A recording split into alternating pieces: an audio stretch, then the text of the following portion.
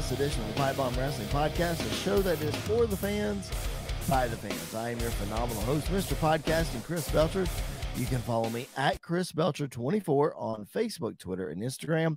The show is at PBW Podcast on those platforms as well. Make sure you give us a follow. Make sure you interact with us. That way that we know if you're digging what we're doing. It's the best way for us to figure that out. So, social media at PBW Podcast. Make sure you head over to the BodySlam.net YouTube channel. Give them a like. Subscribe to the channel. I know that helps them. That helps us. Like the video. All of those things. We would appreciate that. Joining me, as always, is the young buck, Mr. Andy York. And Andy, we're a little late this week, but it seems like when we're late on an episode, the topics just pile up and just continue to pile up. Yeah, it's I'm afraid that as soon as this goes live tomorrow, like Friday, that something's going to happen. There's going to be some breaking news somewhere, because that tends to happen when we also release on Friday. Is some earth-shattering news that just rocks the wrestling world happens. So I hope I'm wrong, and we look like idiots. Yeah, so I hope we're wrong. Like last week when I was previewing Extreme Rules, I did not realize that Sheamus and Walter were wrestling for the IC title that night. And I was talking about, the next time they wrestle, Sheamus is going to win. Well, that did not happen at all. But that was a really good match. It was very good. It was very good. But yeah, it seems like once we record later, it seems like every show is just amazing when leading up to that week. Yeah. And it is, and that's just because wrestling's in such a good spot. We talk about that all the time, man. Wrestling is in a great spot right now. But let's get into it, man. We didn't talk about, or at least because I wasn't on the episode last week. I know when we recorded the Extreme Rules post show, we didn't talk about AEW. So we need to catch everybody up on AEW. Man, last night as we're recording, probably 2 nights ago as you're listening to this, the first episode of Dynamite ever from Canada. And what a way to kick it off, man, with the debut of Renee Paquette, also known to everybody as Renee Young, also known to everybody as Jon Moxley's wife, coming over to AEW officially. Man, what do you think took her so long? Like, it felt like this was inevitable ever since she left. What do you think took her so long? I think there's probably other stuff she wanted to do other than just jump right back into wrestling. I'm sure there was other passions. Sure. She got her podcast up. I think she did a cookbook, I believe, as well. She did. So like doing stuff like that. So I'm sure it just took her a while, but I will say the minute she showed up on screen and then the minute she showed up backstage, AEW started to feel like AEW's backstage interviews started to feel different and in a good way. Like she brings something out, that nobody else does. I think she's probably one of the best backstage interviewers of all time. Definitely of this like generation of wrestling. She's like, there's nobody that's really close other than maybe Kathy Kelly that was in NXT, and that was just Kathy Kelly with Undisputed Era, and they were hilarious every time they were on screen together.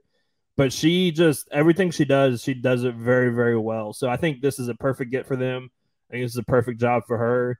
Obviously, now her and John can travel everywhere together because the dude was supposed to go on vacation like 3 months ago, and CM Punk completely screwed that up for everybody. So it seems like they're happy together and doing things together. So, it's a win. I think for AEW, absolutely a win. I'm partial to Kayla Braxton as a backstage interviewer and her encounters with Paul Heyman, but yes, that's true. Neither here nor there.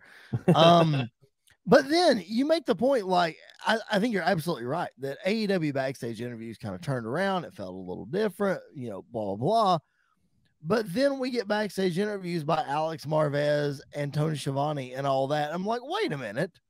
Where's Renee? Like, what are we doing? I know that even WWE likes to use 1 or 2 at a time, but come on, if you got her, let's use her, right? Yeah, and I mean, they used her for 1 or 2 segments, and then they used her for a couple of like online releases as well, like digital exclusives, because she chased down Jade Cargill and talked about her and Nyla Rose and some other stuff. So like I get it, like you don't want to just not give Alex anything now that she's there, because I don't think Alex is bad like at all. I think I do. He's just a little out there. Some of his the way he handles himself sometimes is weird.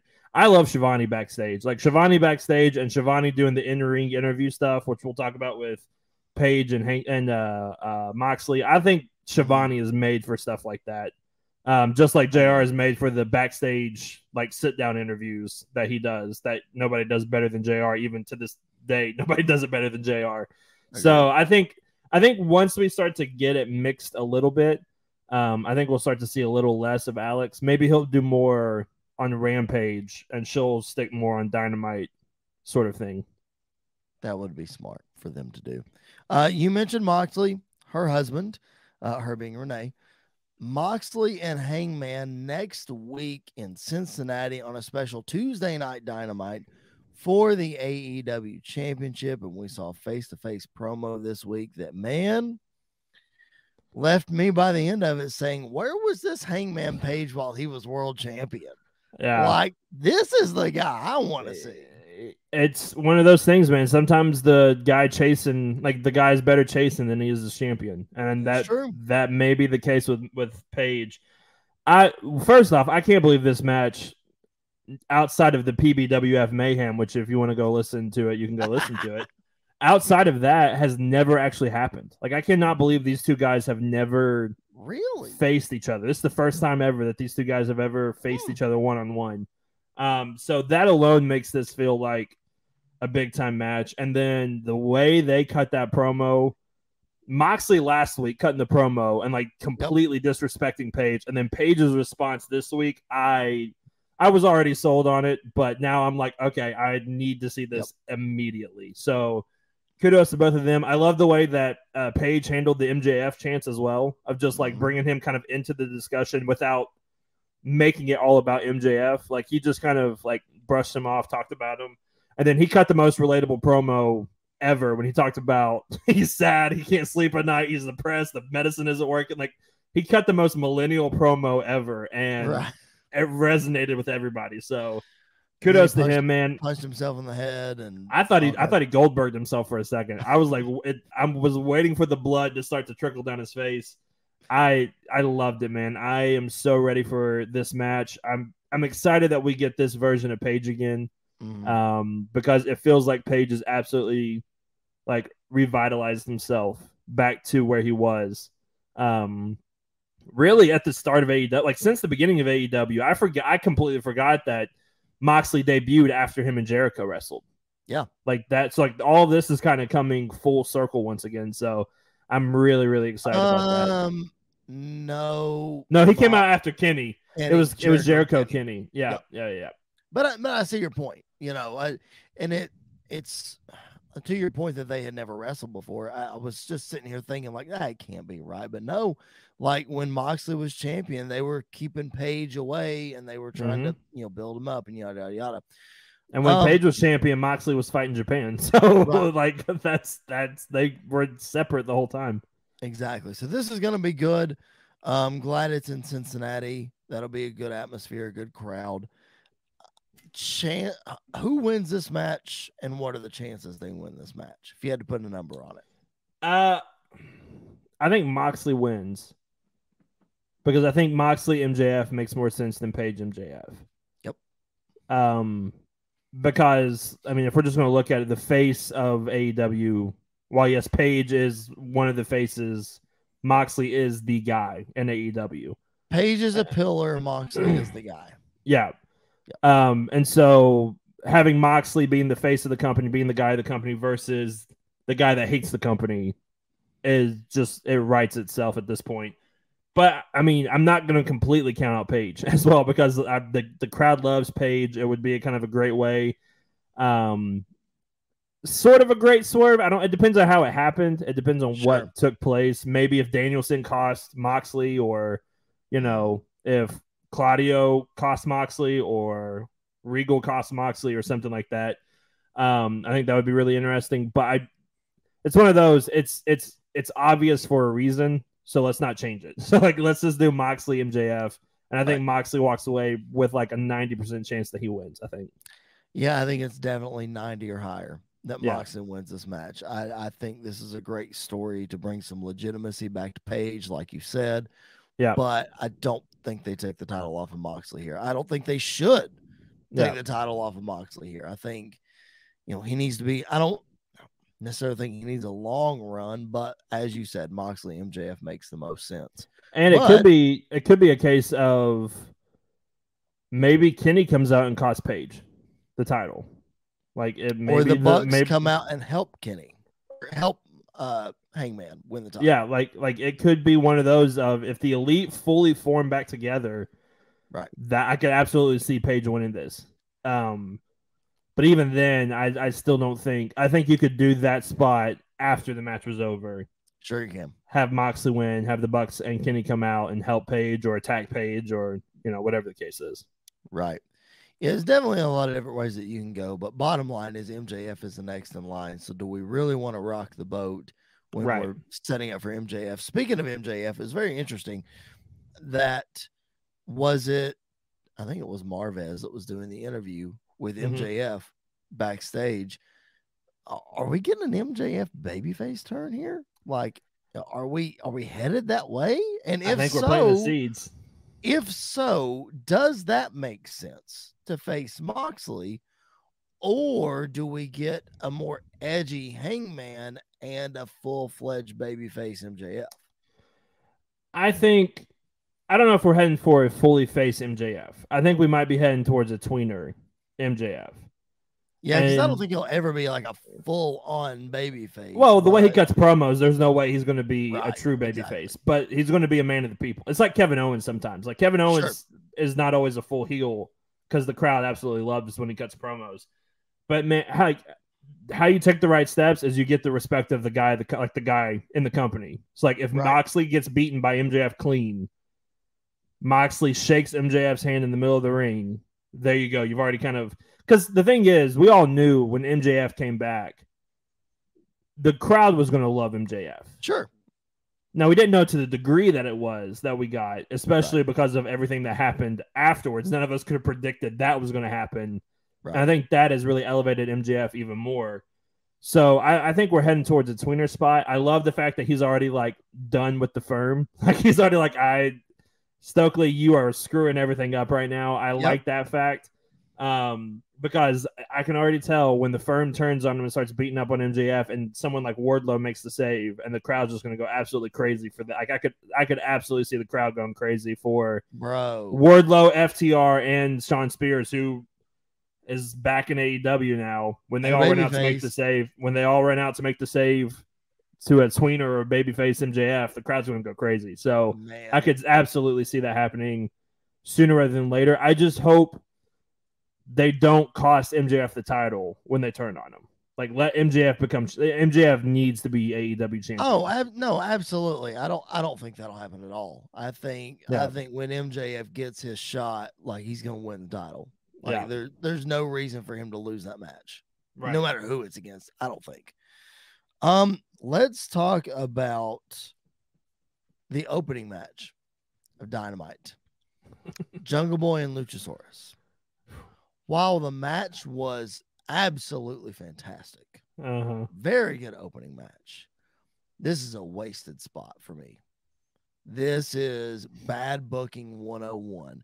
You had one of the most, if not next to the Acclaimed, the most popular tag team in all of AEW since its inception, and they break up. Does that not spell out to you pay-per-view match? That writes itself to me, and yet you put it in the opening match of a random Dynamite. Please explain the logic of this to me. Well, I don't think it's a random Dynamite because it's the first one in Canada, so they're going to make it feel somewhat special. Which, by the way, the Edge's better chance was fantastic at Christian. That was hilarious when they busted that out. I think that's the pay-per-view match though. Like Jungle Boy versus Christian 1-on-1. Yeah, but we're not going to get that for a while. Like the next pay-per-view's in like 3 weeks. Yeah, but I think what ultimately it is the redemption story of Luchasaurus is more interesting than this feud between the two of them right now. So like I think to me it makes more sense to have this match here, have Luchasaurus get the win, Maybe we run it back at whatever pay-per-view is coming up. Is it Revolution is next? No, next or is Full Gear. Full Gear. You could run this back, maybe with a stipulation. Jungle Boy gets the win. Christian goes berserk on Luchasaurus, and then once we start to head towards Christian and Jungle Boy, Luchasaurus slowly starts to turn back to a babyface, joins Jungle Boy, and they get rid of Christian completely. So I don't think this is necessarily them breaking up forever. I think this is one of those bump in the roads, we're splitting up for a little bit, and then because to be honest, the crowd loves both of them equally. Like that crowd was split Wednesday night between Luchasaurus and Jungle Boy. So I don't think it's hurting either one of them to split. And I think when they come back together, they're going to be just as big as the Acclaimed. I don't want them to come back together though, because we've already seen that they split and they got back together. Now they split again. You're telling me they're going to get back together again? Like that's too much hopping around for me, especially because it's been within the last 3 to 4 months. Yeah, and I think Christian getting hurt changed everything. And I agree with that. I think they had to call the audible of like, all right, we got to turn Luchasaurus back to a heel to get this going. Which I get, like that's that's the easiest way to back yourself out of this corner is because you didn't want Christian just to go out there and completely squash Jungle Boy in the match. You had to have done something to make sense, and Luchasaurus kind of turning back because I don't think Luchasaurus ever attacked Christian when Jungle Boy came back, did he? I think he just let Jungle Boy attack him. I think you're right. Yeah. So, I don't think there was ever a real realigning between the two of them. And so, that's why the turn at Double or Nothing, I think it was, we've had so many pay-per-views over the last, 4 months, it feels like, that have been back to back to back to back. At All Out, I feel like it wasn't necessarily the most random thing. Like, there was some story there behind it. So, I just think we're building back to that. I wouldn't mind seeing them back together. I think you can make them one of the hottest tag teams again. And it's, this could make the bond even stronger between the two of them heading forward in the company. We'll agree to disagree, I guess, because I don't see it. I don't get it. I don't even like your logic of, well, this is the first match and they can run it back at the pay-per-view. No. Like the pay-per-view should have been the first one. Like to me, like that, it would just make it feel more special. You could then have the rematch later with a stipulation, but like build it up. The first clash between the best friends, no pun intended, because we have the best friends as another tag team. The first clash between the best friends is at a pay-per-view. Like that's, to me, that's wrestling booking 101. Yeah, and I agree, but I think it's also really hard when you only have 4 pay-per-views a year. Like I think that makes it difficult. Whose fault is that? It makes it more special. I know. Like it makes it. That's what I'm saying. It makes it more special. So why not put these guys on the pay-per-view? You're gonna have a gazillion matches anyway. Right. Why don't you put them in there? And to me, I don't know. To me, I don't feel like. And I'm going to say this real quietly because I don't want Katie to hear this. I don't feel like Jungle Boy versus Luchasaurus is a pay-per-view level match. Like, to me, it's not. What? Because of the fact, if Christian Cage was not involved, then yes, it would be. But I care more about seeing Jungle Boy beat the crap out of Christian than Jungle Boy beating Luchasaurus. But Christian tore his triceps a month ago. Right. We still got, he's not going to be anywhere near ready to go until Revolution. Right. So why don't you have this match at the pay-per-view? Yeah, and I get that. And then slowly burn that way instead of hot shotting it on a Dynamite and then doing the pay-per-view and then doing another. And then it just, I don't know. I don't understand the logic in AEW booking, as I continue to say each and every week on this podcast. And this does not help me. I don't get it. I just don't get it. Yeah. All right. Speaking of not understanding, this is such a perfect segue. Aren't you so glad that I am? If it's what I think it is, I'm going to be very upset with you. It is. It absolutely is. Tony Khan. Oh, that's fine. Oh, I thought we were heading to another direction. I know what you're thinking. I was like, no, that made perfect sense to me. No, I'm not going to bury that. No. We'll get there in a second. Talking about bad booking. And Tony Khan, for those of you who may or may not have heard Tony Khan's comments, I think they were last week because I was on vacation when this happened and I was not able to be on the podcast. I literally almost made a video at Disney and sent it to him like, you have to play this on the podcast because this drove me nuts. Ladies and gentlemen, Tony Khan did an interview last week, and I don't even remember. It may have been on Busted Open. I have no idea. Tony Khan's on Busted Open like every week, and it's annoying. But anyway, he's on every Wednesday, I think, to preview Dynamite. I think is what it is. Stupid. Anywho, Tony Khan did an interview, and he's talking about all these things and putting over this and that and blah, blah, blah. And I think they said something about WWE, or he said something about WWE, or WWE came into the conversation somehow. Right. Tony Khan was talking about, well, we've had to fight through this, and WWE's done that, and they scheduled pay-per-views on me, and I've had injuries and suspensions. And he wraps up his comments by saying, and I'm trying to secure Booker of the Year. I've only got 3 more months to win Booker of the Year. What? Wait, what? You are concerned about winning Dave Meltzer's Booker of the Year? Really? You got a lot to learn, bro. I don't know if he's actually concerned. I think this is part of me is I think Tony Khan does this stuff to get this reaction. And second of all, and you're about to love what I'm about to say. Second of all, I don't think it's any contest that he is Booker of the Year because the only other competition was Vince. Hang on. Let me finish. The only other competition was Vince because Triple H didn't take over till halfway through. So Triple H is already at a disadvantage. Now, this time next year, I think it's going to be the other way around easily. I think Triple H is going to be Booker of the Year, blah, blah, blah, blah, blah. I think right now, there's nobody other than Tony Khan. I think it's Tony Khan and Triple H, and Vince is like 8th on that list. I think we could put CCW, whoever books CCW, above Vince half the time. Shout out to Nelly for there you go. finishing 3rd in Booker of the Year. There you go. But honestly, I don't think he cares. I don't think he really cares about it. I think he has diarrhea of the mouth where he just says stuff. He literally just says stuff. It's like I honestly take half of what he says as actual facts. That's why I love the media scrum at the end, like after every pay-per-view, is because of Tony. Like Tony just talks so much and he works himself into so many shoots, and it's so funny to see him do that. But then again, I don't believe half of what he says. I think it's just heat of the moment. He's trying to get people talking. He's trying to do all this other stuff, and it works sometimes. Not always for positive stuff, but it works. I can't deal with Tony Khan talking this much. Like he kills me.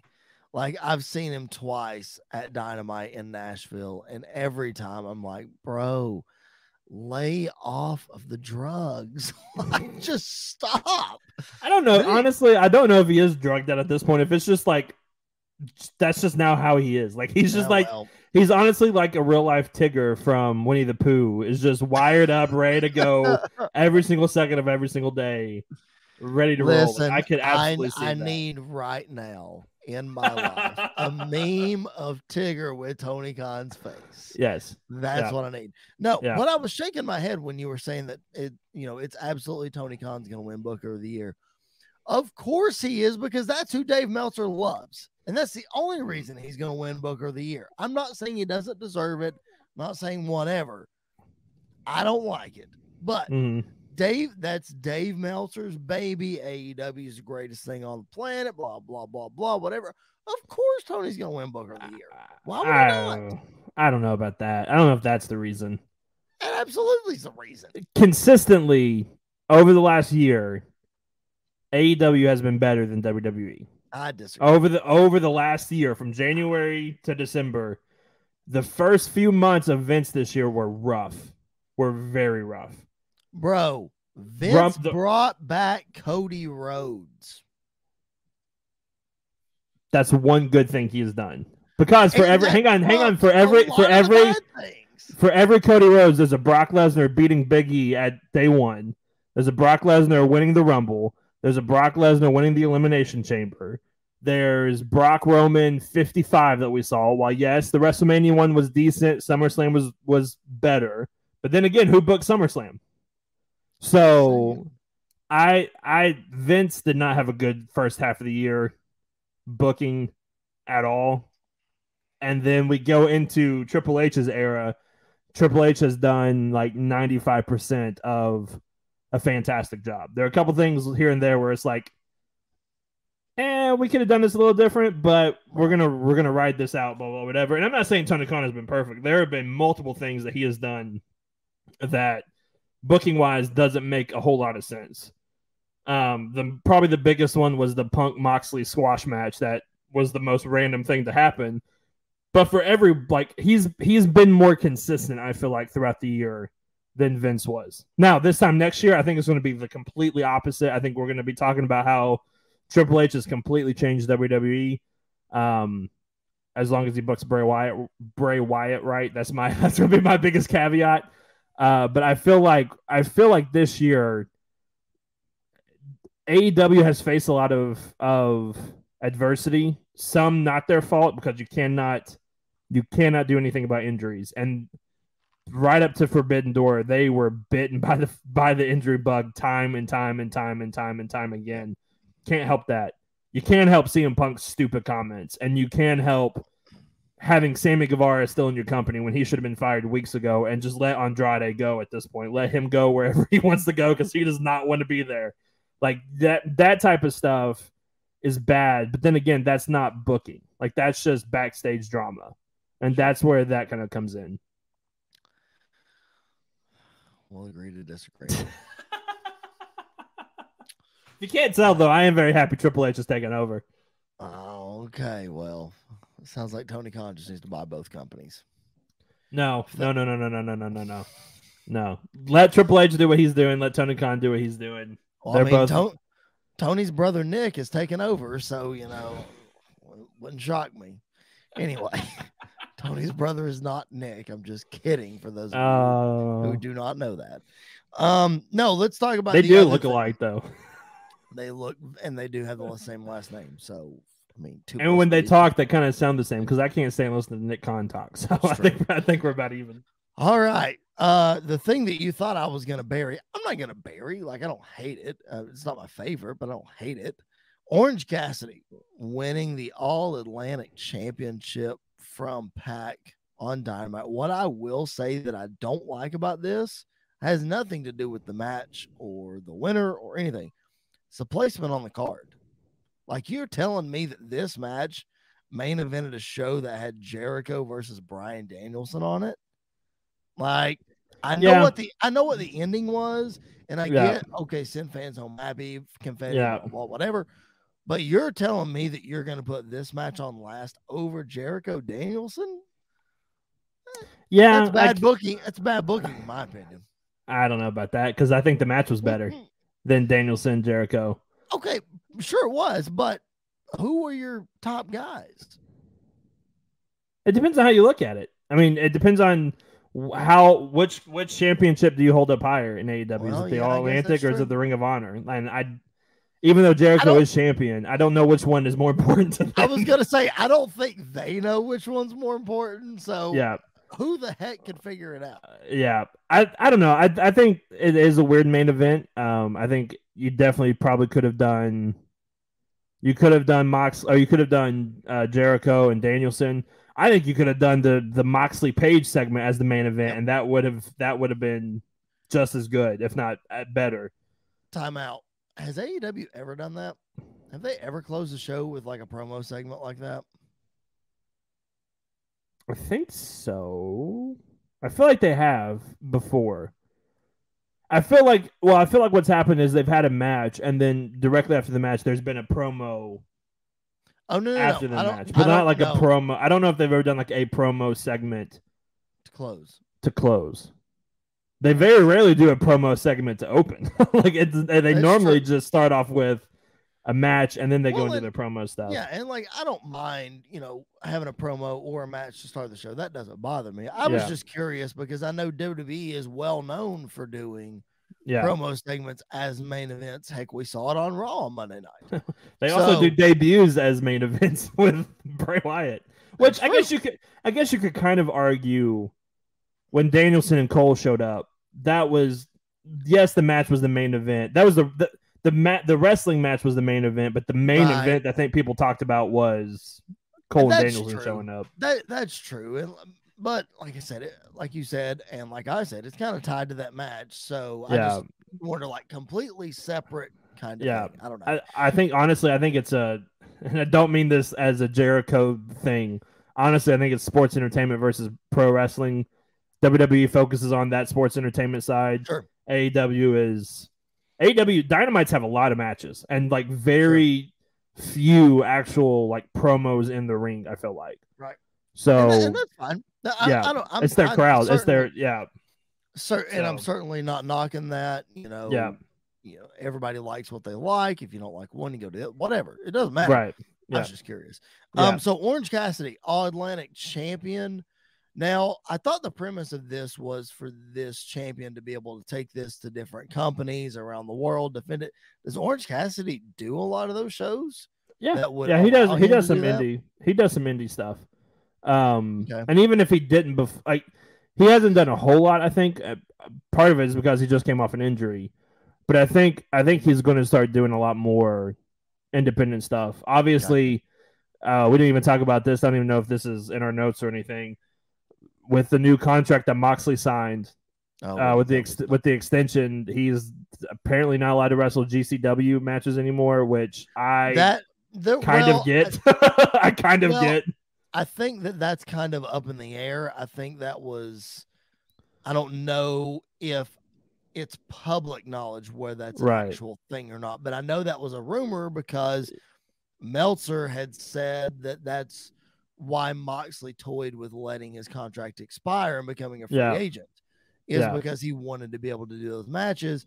But I don't know that it's public knowledge if it's a for sure thing. And then he dropped the GCW title to Nick Gage last weekend, which that was a title versus career match. So put two and two. But I also kind of get why GCW is not the normal independent wrestling show at all either. So like I get not wanting everybody to be, especially a guy like Moxley, you don't want him to go there and take unprotected chair shots like that one dude did from that show where he was wrapped up in the ropes and took 15 unprotected chair shots to the head. Like you don't want that. But I feel like Orange Cassidy would definitely be the kind of guy to go, who's not going to pop when that music hits at an independent show and he comes out. So I think it makes sense. Also, when you've got as many titles in AEW as they have, you don't need somebody being the double champion. So I think it was smart to kind of honestly, I think this is bad booking. Not this, but last Friday, not having Dark Order take those titles, the trios titles from Death Triangle. But I think if you're going to keep the titles on them, why not put the All Atlantic title on Orange Cassidy? Yeah, that's true. At least Orange Cassidy didn't win the world title, which I'm sure will come at some point, but at least it's not right now. It might be deserved. You never know. It might be, and if it is, kudos, but it's probably not going to be, in my opinion. I will say, he was never – we all knew he was never going to beat Kenny for that championship. Right. But Jericho did make him feel like a main event player for a little bit. So like credit to them for that.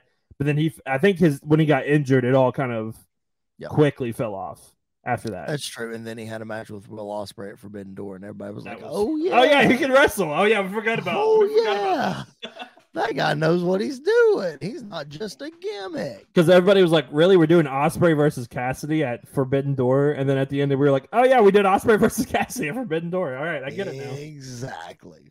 Good booking. All right. If you are just good booking, listen to you. Gosh. Anyway, if you're just now listening to us, you're just now checking us out, welcome to Pipe Bomb Wrestling Podcast, the show that is for the fans, by the fans, coming to you every Monday. And you know what? I don't know what day of the week we release shows. Just subscribe to the channel. Make sure that you hit that notifications bell on the Body Slam.net YouTube channel. And make sure you're following us on social media at PBW Podcast. And make sure you're subscribed wherever you find your podcast. And you're listening to Sports Wire Radio, because we're on there all the time. You can catch up on all our past episodes. And when you're subscribed, new episode just comes right to the device of your choice whenever we decide to drop one, which, Andy, generally is Mondays and Wednesdays/Thursdays. But sometimes in this Fridays. Week's case, life gets in the way and it's Friday. Sometimes it's Tuesday.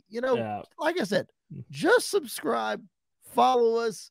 Yeah. We'll keep you up to date. Last week was Friday, but that was also because it was a pay-per-view preview, and the pay-per-view was the next day, so might as well wait till the day before to release that. But and this week life has gotten in the way, and we're a little delayed, and we'll see what happens next week. Yeah. We're getting results. You're gonna get 2 episodes most of the time. It's just kind of just can't guarantee what days they're coming. Vegas odds are pretty good on Wednesday, Thursday, Friday.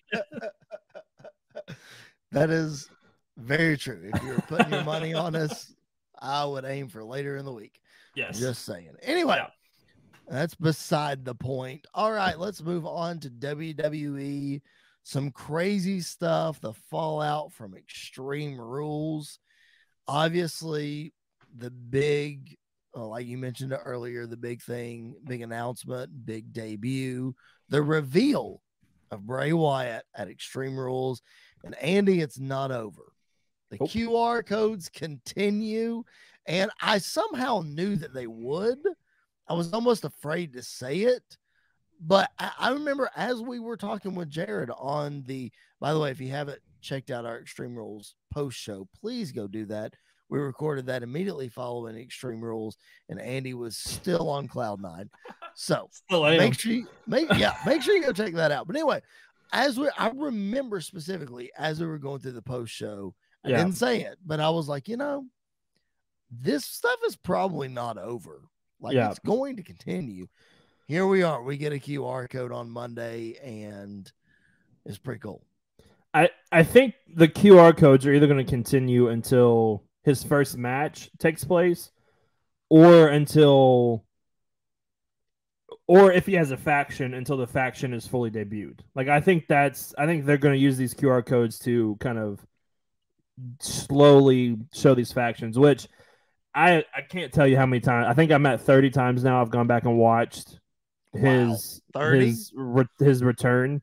I watched it 20 times Sunday and Monday. I was just hooked on it, man. I kept going back and because people would be pointing out new stuff every time I went back, and I was like, man, I can't believe I missed that. I go back and watch it.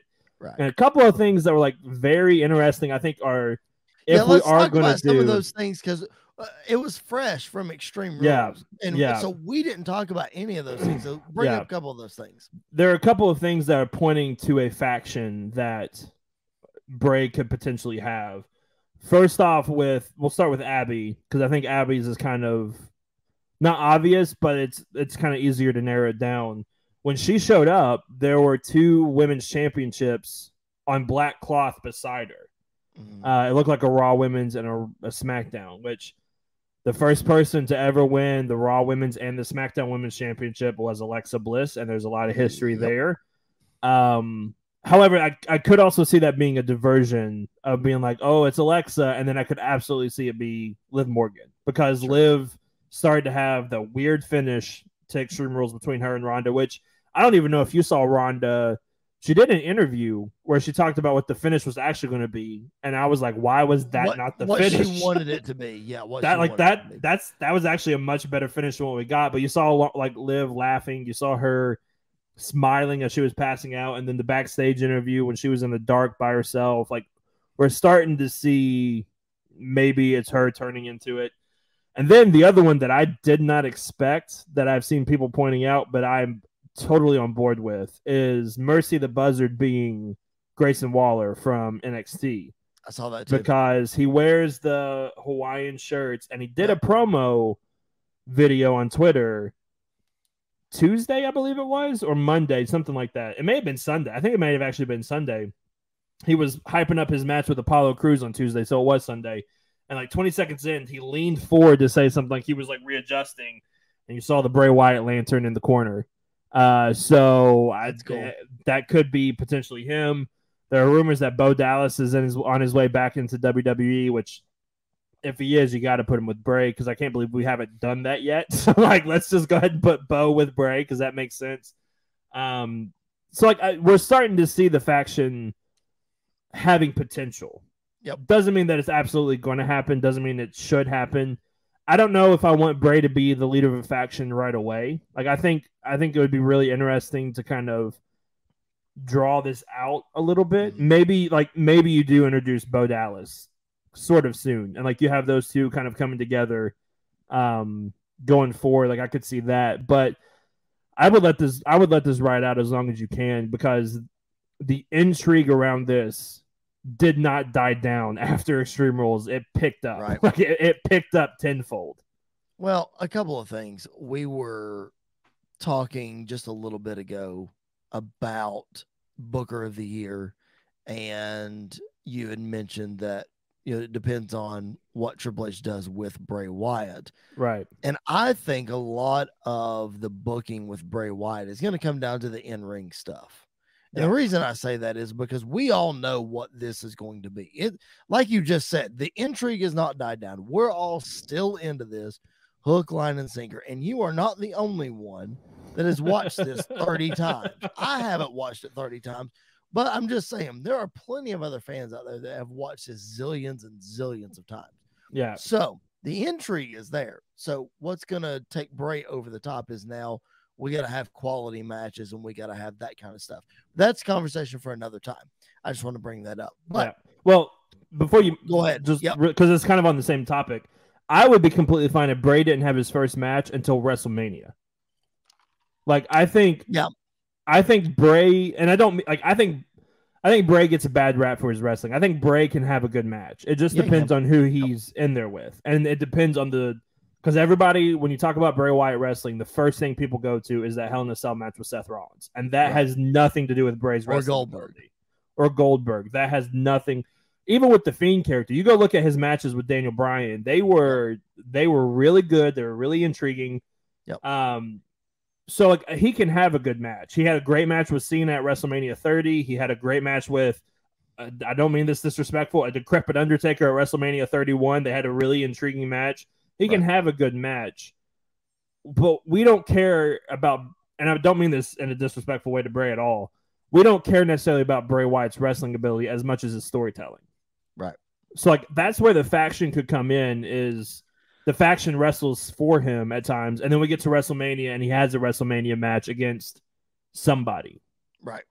Yep. And also it's rumored that Rowan is on his way back as well. So that would be the natural somebody else to go with Bray. I don't know what the faction is going to be. Yeah. The reason I say that is because I do think there will be one. And like you said, let's stretch it out. We don't have to have it right away. Right. I just don't know that it's going to be what everybody thinks it is. Yeah. I think everybody is automatically associating it with those 5 characters and Bray that we saw at Extreme Rules. And I don't know if it's necessarily that. And the reason is because those 5 characters are all past characters of Bray Wyatt. It's all of his past demons, all that kind of stuff. So I just don't know if those specific things will be coming to life. I don't think that's the case. I think it's going to be something different. Yeah. Is that a good place to start? Yes. But I don't think you have to say Abby the Witch is Scarlet and, Mercy is Karrion Kross or, whatever. I don't think it has to be labeled as such, but I think it was just more along the lines of those characters showing up at Extreme Rules to say we are converging now into this one door. The door opens. Yeah. And I think here we go. And I think his vignette that he had on Raw plays into that, because he said in the vignette, I used to think the prison in my mind was the only place I could be free. Right. And I think that's what all these characters are. And now that these characters, now that he's freed these characters, now that he's freed himself, he doesn't, not that he doesn't need him anymore, but he's now this new thing. Right. Exactly. Now, I think that that's what I love about this whole thing. Like, and I know I give Bray Wyatt his flowers, it seems like every single week. I love Bray Wyatt to death. Everybody understands that. But that's one of the things about this is like there are multiple directions this could go in, and not one of them are bad. True. They are all very intriguing because let's say this is that, and he's not bringing in a new faction, but this is Bray Wyatt saying, I am Bray Wyatt. This is the new version of me. I am here with the chains completely off now, and I'm doing this myself. Like, that's super intriguing. It's also intriguing if it's like, hey, I brought the Firefly Funhouse characters to life, and here they are. Like, that's super intriguing. Like, there's so many intriguing things because I don't even think we talked about this on the post show, but I believe it was either the WWE Twitter account or the Fox Twitter account tweeted the video of Bray Wyatt coming through the door and his face coming up, whatever. And the caption was, let the games begin. So I don't know if that plays into the new character. I don't know if that was just a play on words or whatever it is, but there are certainly things that are being planted that we have no idea where this is heading. I'll tell you what that's also connected to, because I didn't know about that this is the first time hearing about that. But as soon as you said that used to be the tagline for War Games in WCW. I'm just saying. Yeah, that could play. Maybe they show up, like maybe the faction shows up at I did see, I'm telling Survivor you, Series. And I hate this. I hate it. But I did see there was a rumor. I don't remember where it was. So I'm not going to give anybody any credit. Don't know how much, stock we should put into this. Right. But the early conversations are the Wyatt faction versus the Bloodline for War Games. And I think that's terrible. I absolutely would not do that. Yeah. I think it's way too soon to already pigeonhole yourself with Bray in the world title. And I did see that. That damages Bray, that damages Roman, no matter what happens. Yep. Like, absolutely. no matter what happens, Terrible. that now I will say it depends. It depends on if Bray is going after the title or if he's going after the top guy to be like, I'm here to kill the world. Like, I'm here to kill the world. And it starts by being you, Roman. I think that takes away from Roman's 2.5-year run that he's had. Mm-hmm. And I don't know if it's worth it for Bray's new character to get that rub. I'm not saying that it's not. I'm just saying we're still in the early stages of this. He doesn't need it right now. Right. And I think that's part of it is he's on such an emotional high. It's like why Cody didn't come in and go right after the title. Sure. Because the return was the high that we needed. Yeah. And then when we get to WrestleMania this year, this is when Cody goes after it. So I think there will be a point in time when I think we get Bray Roman again because there's some unfinished business there. Sure. But I don't do it right away. Like I think the first feud for Bray that would be absolutely perfect is against Edge. Oh yeah. Bray and Edge would absolutely kill it because Edge understands the storytelling that Bray does. Bray understands right along with it, and Edge will put Bray over in a heartbeat. Yep, and that's exactly. Put him over, if they have a trilogy of matches, he'll put him over. He'd let Bray win 3 times. Yeah, he would for sure. He's not gonna be. He's the kind of guy that when he gets offered to beat the Undertaker for the first time at WrestleMania, he says no. Like I'm not. Right. I am not doing that. So absolutely, I think that's the perfect place to start for them. Is right there. Other reports are saying that Bray is going to be full-time on SmackDown, not Raw. I did read that. So put him on both. See, that's what I think too, at least for the time being. Let the vignettes run on both. Right, exactly. Yeah. Let the QR codes be on both. You know, whatever. Yeah. Let's talk about some more returns. Let's talk about some that are rumored first. Again, buckle your seatbelts, folks, as I'm looking at the total runtime on this show, and I'm also looking at my notes and knowing that this is going to go for a little bit. So I could talk about Bray Wyatt for an hour itself. That's why I'm changing topics right now.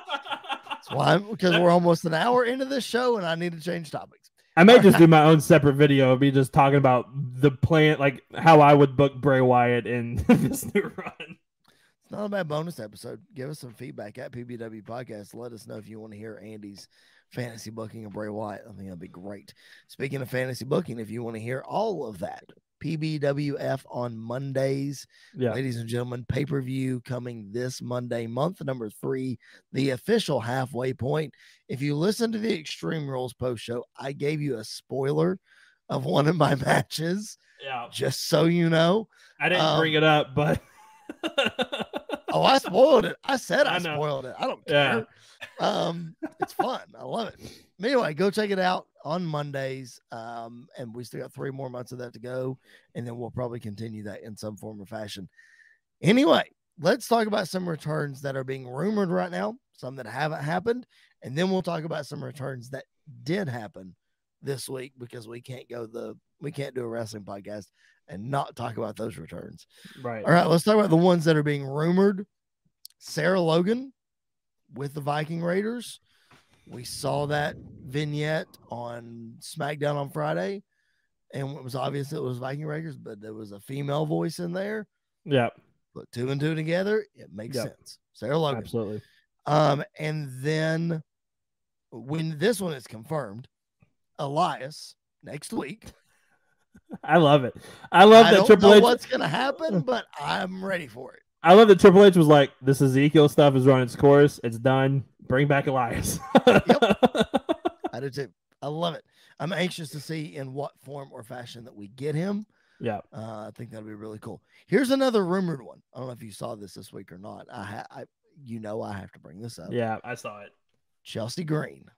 Yeah. Hopefully on her way back to the WWE, who truly never got her fair shake. She did not. In either NXT or the main roster. As soon as she got her wrist both times. Let's say as soon as she got started, she just got injured, and they were like, all right, we're done. We're done with you. Which I get. I hate it for her, but I get where they were like, look, you're too sure. we got to move on. For sure. I will say this might be a hot take. I don't know. This will be a hot take for you, so you're ready for this. I think there is more value in WWE for Chelsea Green than Matt Cardona. And I don't think I can see that. For sure. I think if Matt Cardona, I think if Chelsea Green comes in, she has the potential to be a top player in the women's division. Sure. I think if Matt Cardona comes in, his ceiling is still the IC title.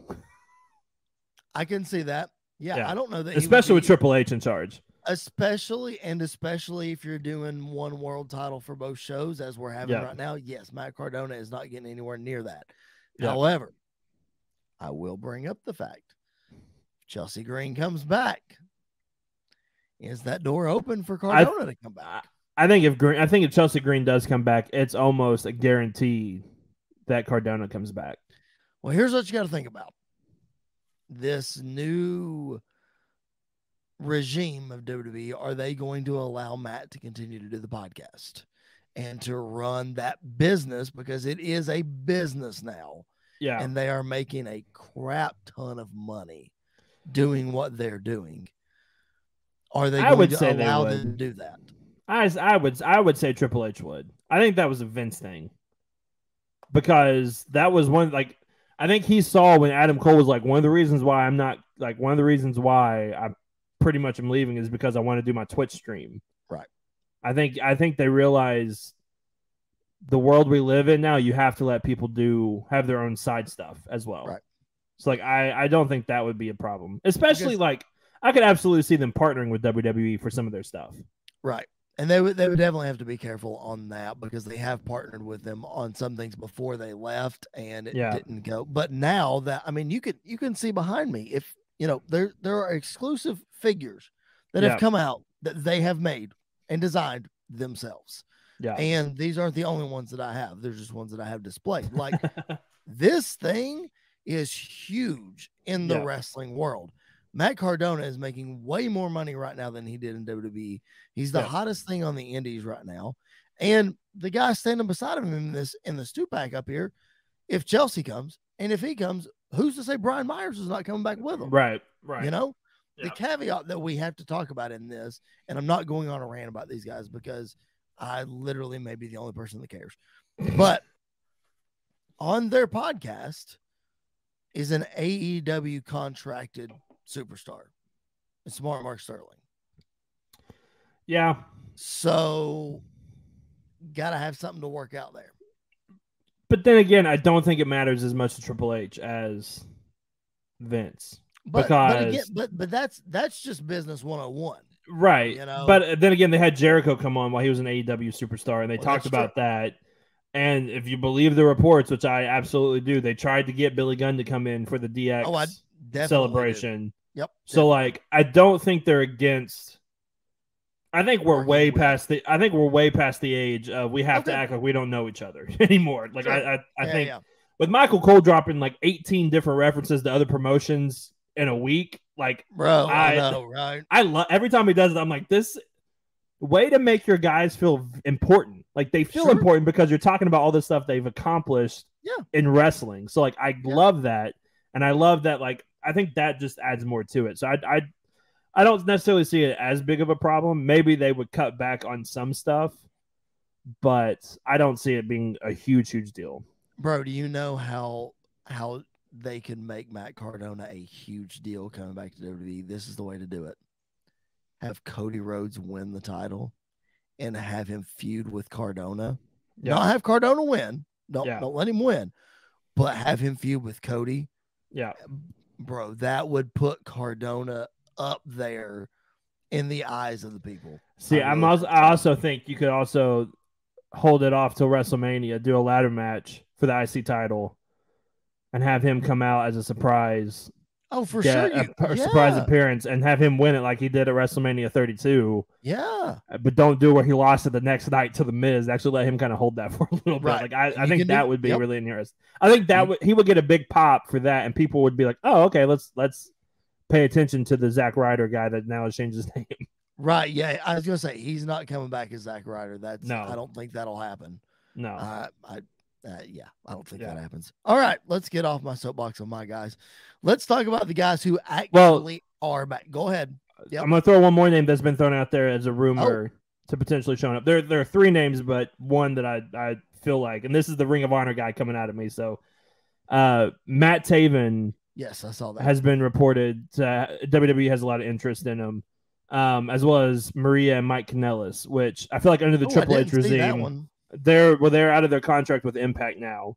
I did see and that. I could honestly see them go to WWE. I could see them go to AEW. I could see them go to New Japan. Like I could see them ending up anywhere. However, the one name that was really intriguing that was backstage at Raw was Vincent from Ring of Honor. Who is like a Bray Wyatt like character. So like there could be some things there as well. That would be really, really interesting. So a couple of like former Ring of Honor people that Triple H has had interest in before that I think Vince was not a huge fan of are now free agents and could potentially be on their way. Maybe to NXT for a little bit or maybe straight to the main roster. So you would do Joe Gacy, Grayson Waller, Vincent, Rowan, and Bo Dallas. I think you have to have a Sister Abigail in there. Do you? I would say so. I think Sister Abigail has been such a big part of his character from the beginning. I don't think it would be like Sister Abigail though. It would just be. Yeah, as weird as this would be, I would rather Joe Gacy be on his own. Because I feel like Joe Gacy would be fine on his own. But I feel like that people on the main roster won't care about Gacy. They're not going to care about him when they've got Bray Wyatt. It's a knockoff Bray Wyatt. Right. Who needs that? I think Grayson Waller would be the one to stand alone if you're picking somebody of that crew to be by themselves. I think he would be the one, and I think Joe Gacy needs Bray Wyatt. Yeah, I think at least for a while, I think Joe does need Bray. Sure. And then when Joe and Bray have that feud. Yes, because as I said on the post show, is predecessor the right word? Yeah. Well, he's the mentor. He's next in line. Yeah. Yeah, he is the next in line. Well, kind of character. Kind of like I said on the podcast, every Undertaker needs a cane, and Right. Bray could be the Undertaker and Gacy could be the Kane. So like that could play a part. Absolutely. All right, let's talk about the people that are back. Back on Bray Wyatt. I always bring it back to Bray. Always bring it back to Bray. First, on SmackDown, not necessarily returning to the company, but coming from NXT to the main roster, been rumored for a long time, Legado del Fantasma with Zelina Vega. You talk about great booking.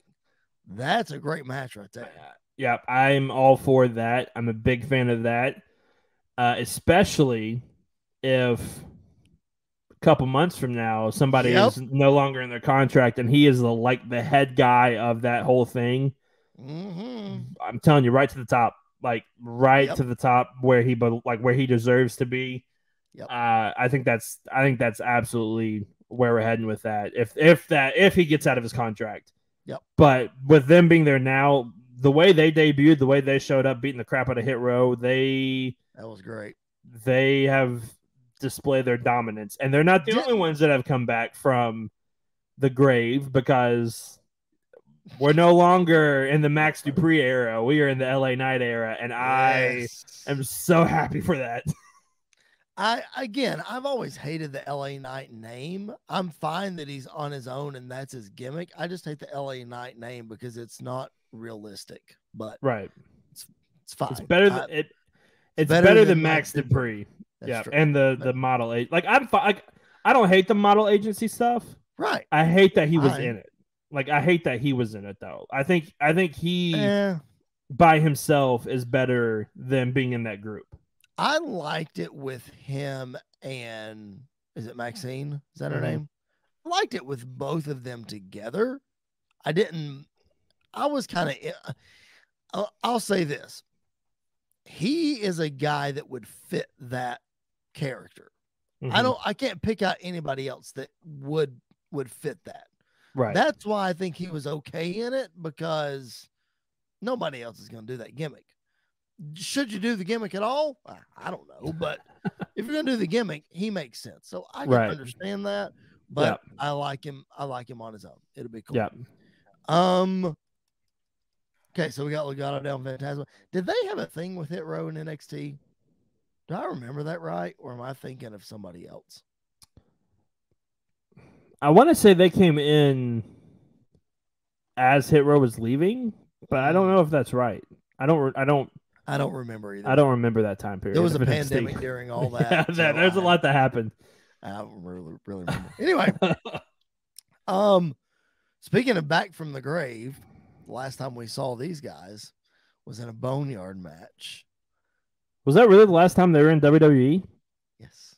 Wow. I can't guarantee that was their last appearance, but that was AJ's last appearance for a while, and we didn't see them after that. So, wow. Back from the grave after the pandemic is Luke Gallows and Carl Anderson. Couple of good brothers. A couple of good brothers. Man, they came back with their OC music, which I like. Yep. It's very cool. Reuniting with Uncle Al to help out. Going after Ferb. Man, I'm glad those guys are back. I think it's cool. I'm glad they're back too. And I think that I think we're heading into interesting waters. Uh-oh, do tell. Because of the fact that Carl Anderson is still the neverweight champion in New Japan. Yeah. And they are still promoting him fighting at Wrestle Kingdom in January. Mm-hmm. I think that there's a very good chance that not only does he we get a 1-for-1, he wrestles at Wrestle Kingdom, and I would freak out if Minoru Suzuki shows up at the Rumble. If Minoru Suzuki's music hits, shows up at the Rumble, Tanahashi shows up at the Rumble to face John Cena. I think because last year we saw Mickie James come in as Impact Women's Champion. I think we're gonna have, because obviously there's something they've worked out with New Japan and WWE for this to happen. Question is, will that affect New Japan and AEW's relationship any? Right. Or is it just going to be like hey, you scratch our back, we'll scratch your back. Oh, hey, you want to scratch our back too? We'll scratch your back. I don't know if it's going to be like that. I just know that this is the first time that I can remember. Just know that New companies Japan's working. a great spot. Oh, New Japan is like yes, both sides. Let's go. They're like the prom queen looking for somebody to dance with right now, and everybody's coming to hit them up. So like they're almost in. They're not like quality wise. They're not anywhere near where they were when Kenny and them were there. But like from other companies' perspectives, they're the new Impact. Like they're this year's Impact. Like they're who everybody wants to work with right now. You know, I brought up something on the post show about AJ Styles and where he stands and all that. I think you were the one that told me, like, just be patient. Give it a second. Yep. And here we are. Yeah. And I think that Triple H likes these guys, but I really think that this is a favor for AJ. Like, I really think that AJ, went to Triple H or whoever and said, listen, like these guys, their contract's coming up. We need to bring them back, blah, blah, blah. So I feel much better about my stance about AJ than I did before Monday. Yeah.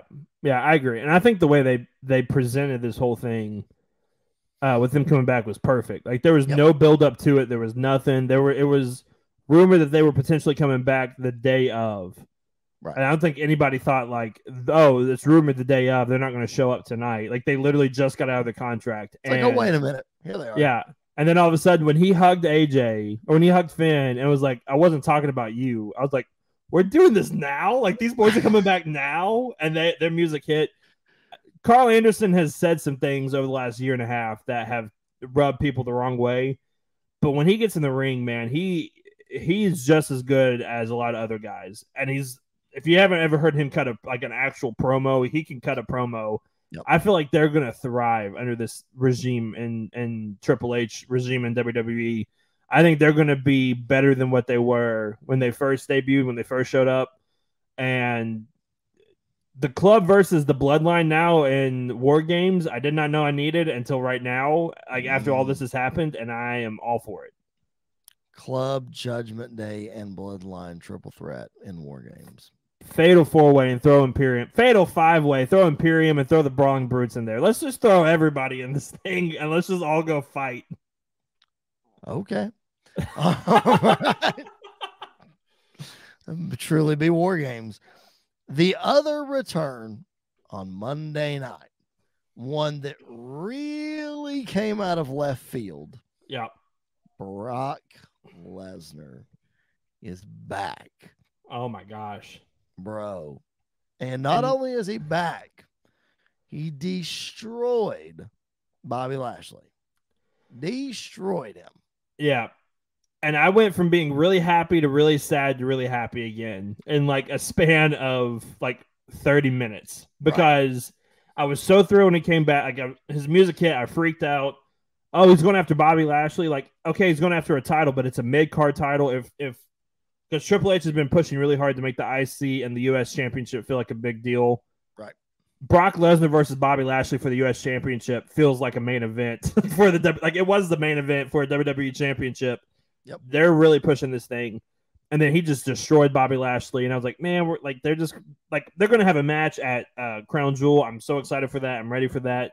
But then what happened afterwards, I was like, this is worth it. This is absolutely worth it to get to this point. And then to get where we're going for Crown Jewel. Bobby versus Brock. We've been saying it for a long time. And it's nice to have a Brock feud that has nothing to do with the world title. And it still feels like a big deal. Yep. So like I am ready for that. It's a huge deal. And what ensued after that is for the first time since, was he a tag champion in the pandemic? Yes, with Buddy. That's what I thought. Okay. So for the first time since being tag champion during 2020. In 2020, Seth Rollins is holding gold, ladies and gentlemen. He is the brand new United States champion, the second ever two-time Grand Slam champion in the WWE, only behind who? Jared's favorite, The Miz. The Miz. So anyway, Seth Rollins is a champion again.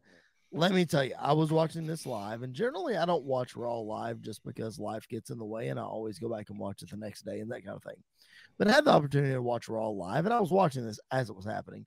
Actually, I was a little delayed. You semi-spoiled, but it's fine. Anyway. I didn't say anything. I just sent the normal dude text in all caps. But you sent the all caps text, and I knew. Anyway, it could have been Bray. It could have been Bray. Yeah, well, I narrowed it down, and I was right. Let's put it that way. Anyway, so the whole time I'm watching this, I'm like, there is no way they are going to let Bobby Lashley win after that. Like, they can't. It would hurt Seth more than it would help Bobby if Bobby were to win after getting attacked by Brock. I'm so glad that Seth won. I'm glad he won, but I'm glad they played with it a little too. Yeah, because I expected that for sure. They made Bobby look like a big deal, even after he got beat up by Brock. Sure, kicking out of a pedigree, kicking out of a frog splash, kicking out of he kicked out of something else. He kicked out of Falcon Arrow. It wasn't a stomp. It was, I don't remember. Because Seth kicked out of the spear. Yep. And then he hit 2 stomps to win. So, it wasn't like Seth came out and squashed Bobby. It was somewhat competitive. First time since 2020 he's held a title way too long. First time he's held the U.S. title since he won it at SummerSlam in 2015 against Cena. Correct. That's too long for that as well. It's just good to see him with the title numerous times. Yeah, in between that though. Yeah, but it's about time he won a title. He looks good with the title. Championship still feels like a big deal. The only thing I'm sad about, but I'm sure we'll get it at some point, is we're not getting Lashley versus Gunther. But other than that, we can get that at some other point. I'm fine with Seth Rollins holding this title for a while. I hate to break it to you, I don't think it's going to be for a while. I think he might lose that crown jewel to Brittle. Yep, that's 100% what I think. He is just keeping that title warm until he can drop it to Riddle at Crown Jewel. That's exactly what's going to happen. Unless we're going to keep this Brock tour going and Brock costs Riddle at Crown Jewel. Yeah, maybe. Could be interesting. And I think Seth could win the whole feud against Riddle, and Riddle's fine. Sure, well, I agree with that too. But I just think that was my first thought. As soon as he won, I was like, "Oh, this is awesome." Oh wait, he's going to drop it to Riddle. Dang it! Now, I would be fine if he beat Riddle for it, because I think I don't even know if I think we might be done with Seth and Riddle. See, I thought kind of the same thing too, but this title makes sense for Riddle if you're doing that. You know? But I think the feud that makes more sense and the feud that will be even better is Seth versus Johnny for that title. Oh, baby. I think that's where we're heading, is Seth versus Johnny for the U.S. title. This is music to my ears. And if it's not Seth versus Johnny, it needs to be Seth versus Kevin Owens. Bro, if you give me Seth and Johnny like that, yes. Seth, Johnny at Crown Jewel, 60-man Iron Man match for the U.S. title. Sign me up. I'll be right there. I'm there for that. Man, that's awesome. All right. Speaking of Johnny Gargano, a banger of a match against Austin Theory on Raw. Not going to spend a lot of time on this because we got another thing we got to talk about that's going to take a minute. But, dude, that suicide dive DDT was one of the most vicious things I've ever seen. Oh, it was rough. It was rough. Oh. Yeah. Putting that in PBWF. Anyway. Anyway. Sami Zayn. Sami freaking Zayn, dude. Multiple times over the last week or so has been in the ring with the entire bloodline. Yeah. And has gotten the loudest cheers of all of them. Yep. I cannot believe how over this guy is. Like, I'm truly baffled at how popular he is right now. I am too, and yet I'm not at the same time, because you got to remember, he was extremely over when he first showed up on the main roster. That's true. Yeah. Like, he was, but not even to this extent. No way. When you're standing in the ring with Roman Reigns and with the Usos and Solo and Paul Heyman and Logan Paul, and the crowd is cheering your name, and not only that, but you've made Roman break character in the middle of everything. it's just that is amazing on Raw. Him cutting the promo, him getting the loudest chance of the night. Like Sami Zayn, we're still in the early stages of Bray Wyatt, so I'm gonna that. This is with a grain of salt. Sami Zayn is the best thing in WWE right now. Sami Zayn is the best thing, the most consistent thing week to week. He has not missed since joining the Bloodline. Like there's not been one time where he's been on the screen with the Bloodline, and I'm like, this is boring. Like, what are we doing? Like, It's all the moment when Roman told him to take the shirt off, and Jey Uso was barking like a dog and was like chomping at the bit, and then he tossed him the T-shirt. The crowd went crazy, and now he's in charge of Jey Uso. It did. Like it was already entertaining because it was like he was trying to get his way in and blah blah and whatever. It was already entertaining, but man, the T-shirt segment like that took it to the moon. Then him and Jey Uso, while they hate each other on screen, have the best chemistry at the same time, and it's amazing. What is the payoff for this Jey Uso thing going to be? I think when they turn on Sami, Jey Uso is going to be the one to at least start it.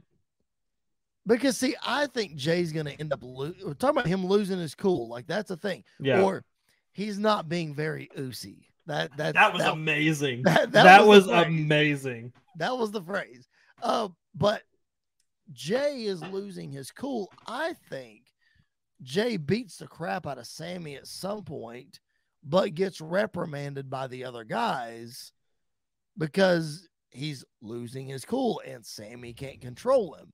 I think you tell that before everybody just full on. I think even before that, even after that, I think you could kick Jay out of the Bloodline for a little bit. I wondered about that. That's where I'm going. Like, I don't know. Yeah. I don't know if we can.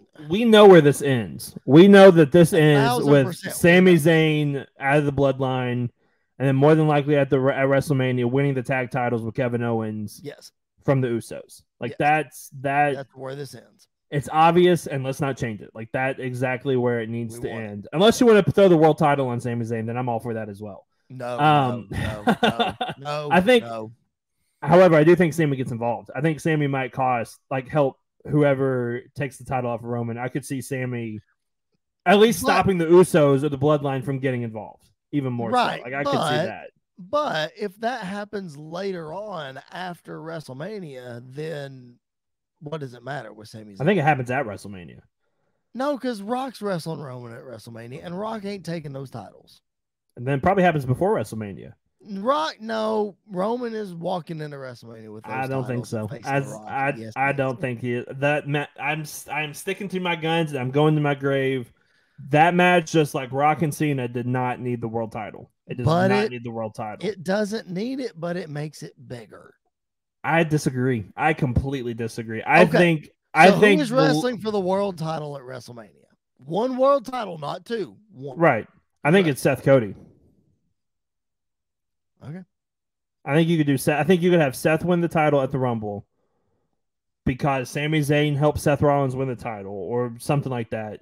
Cody comes back at the end of the night, wins the Rumble, and that story already tells itself of Seth and Cody at WrestleMania. Once again, 2 years in a row, but this time is for that World Heavyweight Championship. It's for the double championship. Okay. I'll tell you another one. Ready? This is going to be fun.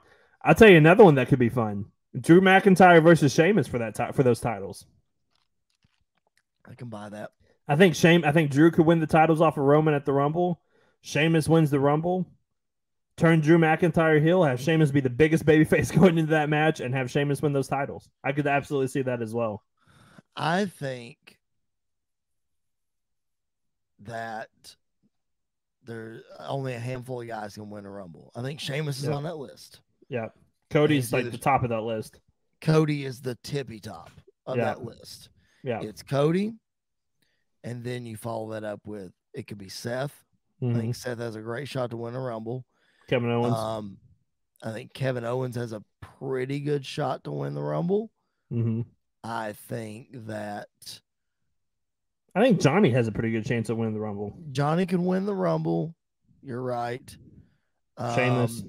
Sheamus, and then Rock. I think Rock's on that list. I think he has to be. I think he's on the list too, but I'll tell you this: if he enters that Rumble, there's no way. Oh, he's winning. No, absolutely. No I way completely he's agree. Nope. I completely agree. Unless I will say, unless the bloodline cost him. That and could then be you true. head that way. That could be true. It just depends on how we get there. Yeah. Because to me, we're fantasy book and we're really going down a rabbit hole here, guys. We started on Sami Zayn and I told you it was going to take a minute. But if Rock is in that Rumble, Rock doesn't need to be announced. No. Like it just needs to happen. Number 30, the music hits, he comes out. Or 27 or whatever. Therefore, the Usos or whoever would not have had the chance to say, why are we costing Rock? Because it wouldn't make any sense. Right. For him to get in there and be cost by the bloodline and lose. Like, I felt that's a later thing, in my opinion. Yeah, I could see that as well. I don't know. I feel like you don't want to sacrifice Cody for Rock. I agree. I get it. I totally. I'm with you on the whole Cody argument. Yeah, and all that. I just think that here's the solution to all this. You ready? Mm-hmm. Here's the solution. And I hate this solution. I hate that this is actually getting ready to come out of my mouth, but it is. Split the titles before WrestleMania. I agree, but I think there's a great way to do that. And I forget where I heard this at, but I absolutely love the idea. Is you have a ladder match, both titles hanging up, and Roman goes to grab one. The person whoever he's fighting grabs the other one. They both fall off. They both have a title. You could do that. At the end of the night, like, okay, like now you're the WWE champion. Now you're the Universal champion. I don't hate that. Go your own ways. The other option is Cody's not in the Rumble. Cody faces Roman at Rumble. Takes the titles off of Roman at the Rumble. See, I don't think Roman has to lose though. I like your ladder match idea. Yeah. But I legit think that they could just have a match for the other title. Yeah, but my thing is if Roman loses the titles before he faces The Rock, and then he beats The Rock at WrestleMania, Roman is exactly where he's at, if not even more elevated, just by beating The Rock at WrestleMania. I just don't like him losing ahead of that. Because, again, in my head, it doesn't make any sense for Rock to come back if Roman is not on this big pedestal. Because once he loses, I know he can gain the momentum back, but he's on such a ride right now that he's never going to get back to that exact point, in my opinion. He's still going to do good work, still going to be popular, whatever. But like once he loses, the whole wrestling landscape changes, because now we're not just talking about Roman Reigns as, oh, Roman Reigns is the champ. He's been the champ for a little while. He's on a great run. No, we are talking Hulk Hogan dominance here. Yeah. We're talking Bruno Sammartino. Like we're in another stratosphere of something that Austin, Rock, Hunter, Flair, Shawn, Cena, none of those guys got to this point. Yeah. So when he loses, it's over. I completely agree. But then again, I think there's some intrigue to. I absolutely think there's a really good chance that Roman loses the titles at the Rumble because of The Rock. That could happen. I think The Rock knocks Roman off his pedestal at Rumble to where I find it really intriguing that Rock's like, I don't need this match. My career is already solidified. Right. You're the one that's now asking for this match. You're the one that wants to have this match. You want to call yourself the head of the table. Now look who's begging at the real head of the table. Right. WrestleMania main event doesn't need a title. Like that's my whole argument is I don't think Rock Roman needs a title because again, sacrificing a world title match just to have The Rock there is not worth it to me. It's worth it, but it's there are better options out there than to do that. I completely understand where you're coming from, and I don't disagree. Right. What I will say is I'm more in favor of that match having the title than it not. Having said that, if we get that match in one way, shape, or form, you ain't gonna hear me complaining about it. I'm not gonna come out here and say, well, it should have been for the no, I'm not gonna complain about that at all. But right now, do I think it should be for the title? For sure, because I don't think Roman should lose before then or at that match. I don't think it should happen. Because that's just my opinion. My fantasy booking hat is on tight right now because like what's running through my mind is, let's say it's Cody Roman at the Rumble.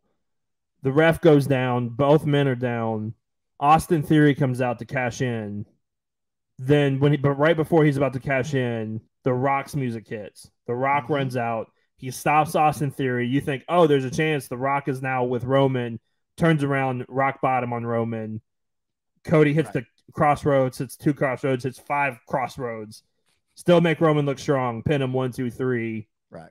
Now we're running with that story. Like I think there are ways around it that make sense storyline wise that don't.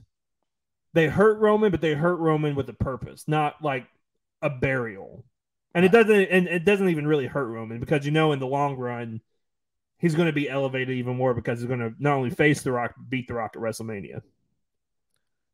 A lot of different ways we can go with this. Yeah. A lot of different ways that Sami Zayn can go, which is how this conversation originally started.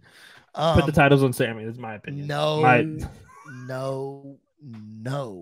Sami Zayn is hot right now. He's doing great work, but not world title. Not right No, now. the moment is better than the moment of him and Kevin Owens coming together is better than him winning the world title. Way better. Yeah. Yep, way better. It's like Triple H and Shawn Michaels reuniting level. Yes. When that happens. And as well as everybody that's listening knows how big of a Triple H and Shawn Michaels fan than I am. Yeah. When I say when they reunite and that they win those tag belts, like all bets are off. That's huge. Yeah. That is huge. All right. I think that's going to do it, man. What a loaded show. Appreciate you guys hanging with us. Lots of other stuff we could talk about. Obviously, Ray and Dominic, the changes on the commentary team, D-Generation X, Shawn Michaels, and Triple H. We just mentioned them. They were on Monday Night Raw. Billy Gunn was not, as we mentioned earlier. So much stuff. Again, I like how they handled the Billy Gunn stuff, though. Like, I like that they didn't just ignore that he wasn't there, but like Road Dogg was like, let the crowd do the Billy Gunn part, and then Corey Graves on commentary. Yep, it wasn't even a shot at AEW. Nope. It was like, I hear he's doing stuff with office equipment now. Like, perfect, absolutely perfect. Yeah, shows you that WWE pays attention to what AEW is doing. Absolutely. I mean, absolutely. Good, bad, indifferent, they're paying attention. And the people there that are within the company, and this is not to go off on a huge tangent, but the people within the company, not in a competition way, but the people in the company are watching the show. Like they are invested in the show.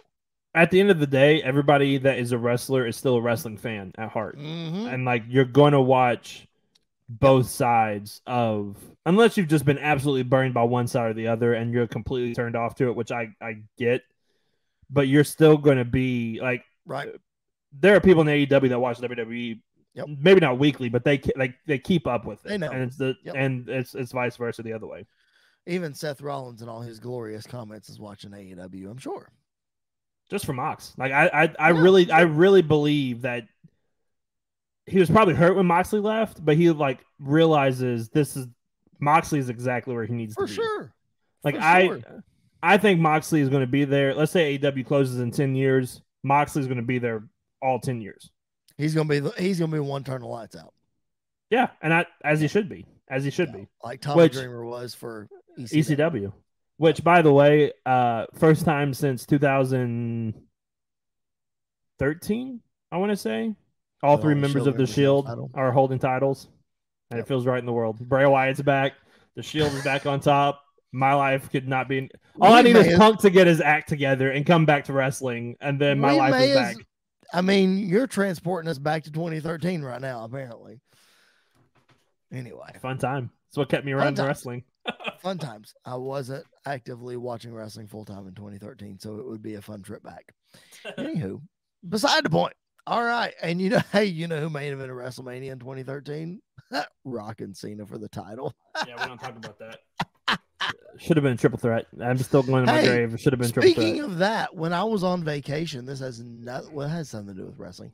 When I was on vacation, I met somebody in the elevator at going to Chef Mickey's at Disney, and I was wearing my SummerSlam hoodie, and he told me he was at WrestleMania 29. So there you go. It's pretty fun. Really? Yeah, he's from New Jersey. He was at 29. So 29 was Rock Cena, Punk, Taker. Yep.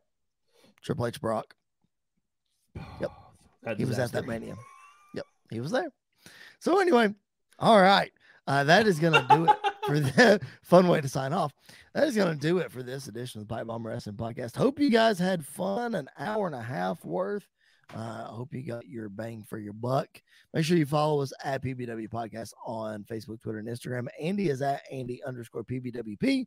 I am at Chris Belcher 24. I had a brain fart. It's late. I'm at Chris Belcher 24. Make sure you give some love to Tom and the crew over at SportsWire Radio. Listen to us over there and subscribe to the BodySlam.net YouTube channel. We have been talking to the guys at Body Slam. There's going to be some new stuff coming from us here pretty soon. We're going to try some new things. It's going to be fun. Hope you guys will enjoy that. But more information on that probably in 3 weeks, 4 weeks, something like that, probably. Something like that. I think so. Get ready for that. Get ready for pay-per-view number 3 of the PBWF. Make sure you are subscribed wherever you find your podcast, because PBWF, our fantasy booking show, is audio only. So go check that out. It's a lot of fun. Halfway through season number 1 of the PBWF, so that will be coming again soon. All right, for Mr. Andy York, my name is Chris Buster. Thanks for hanging out with us on this edition of the Pipe Bomb Wrestling Podcast. We will catch you guys down the road.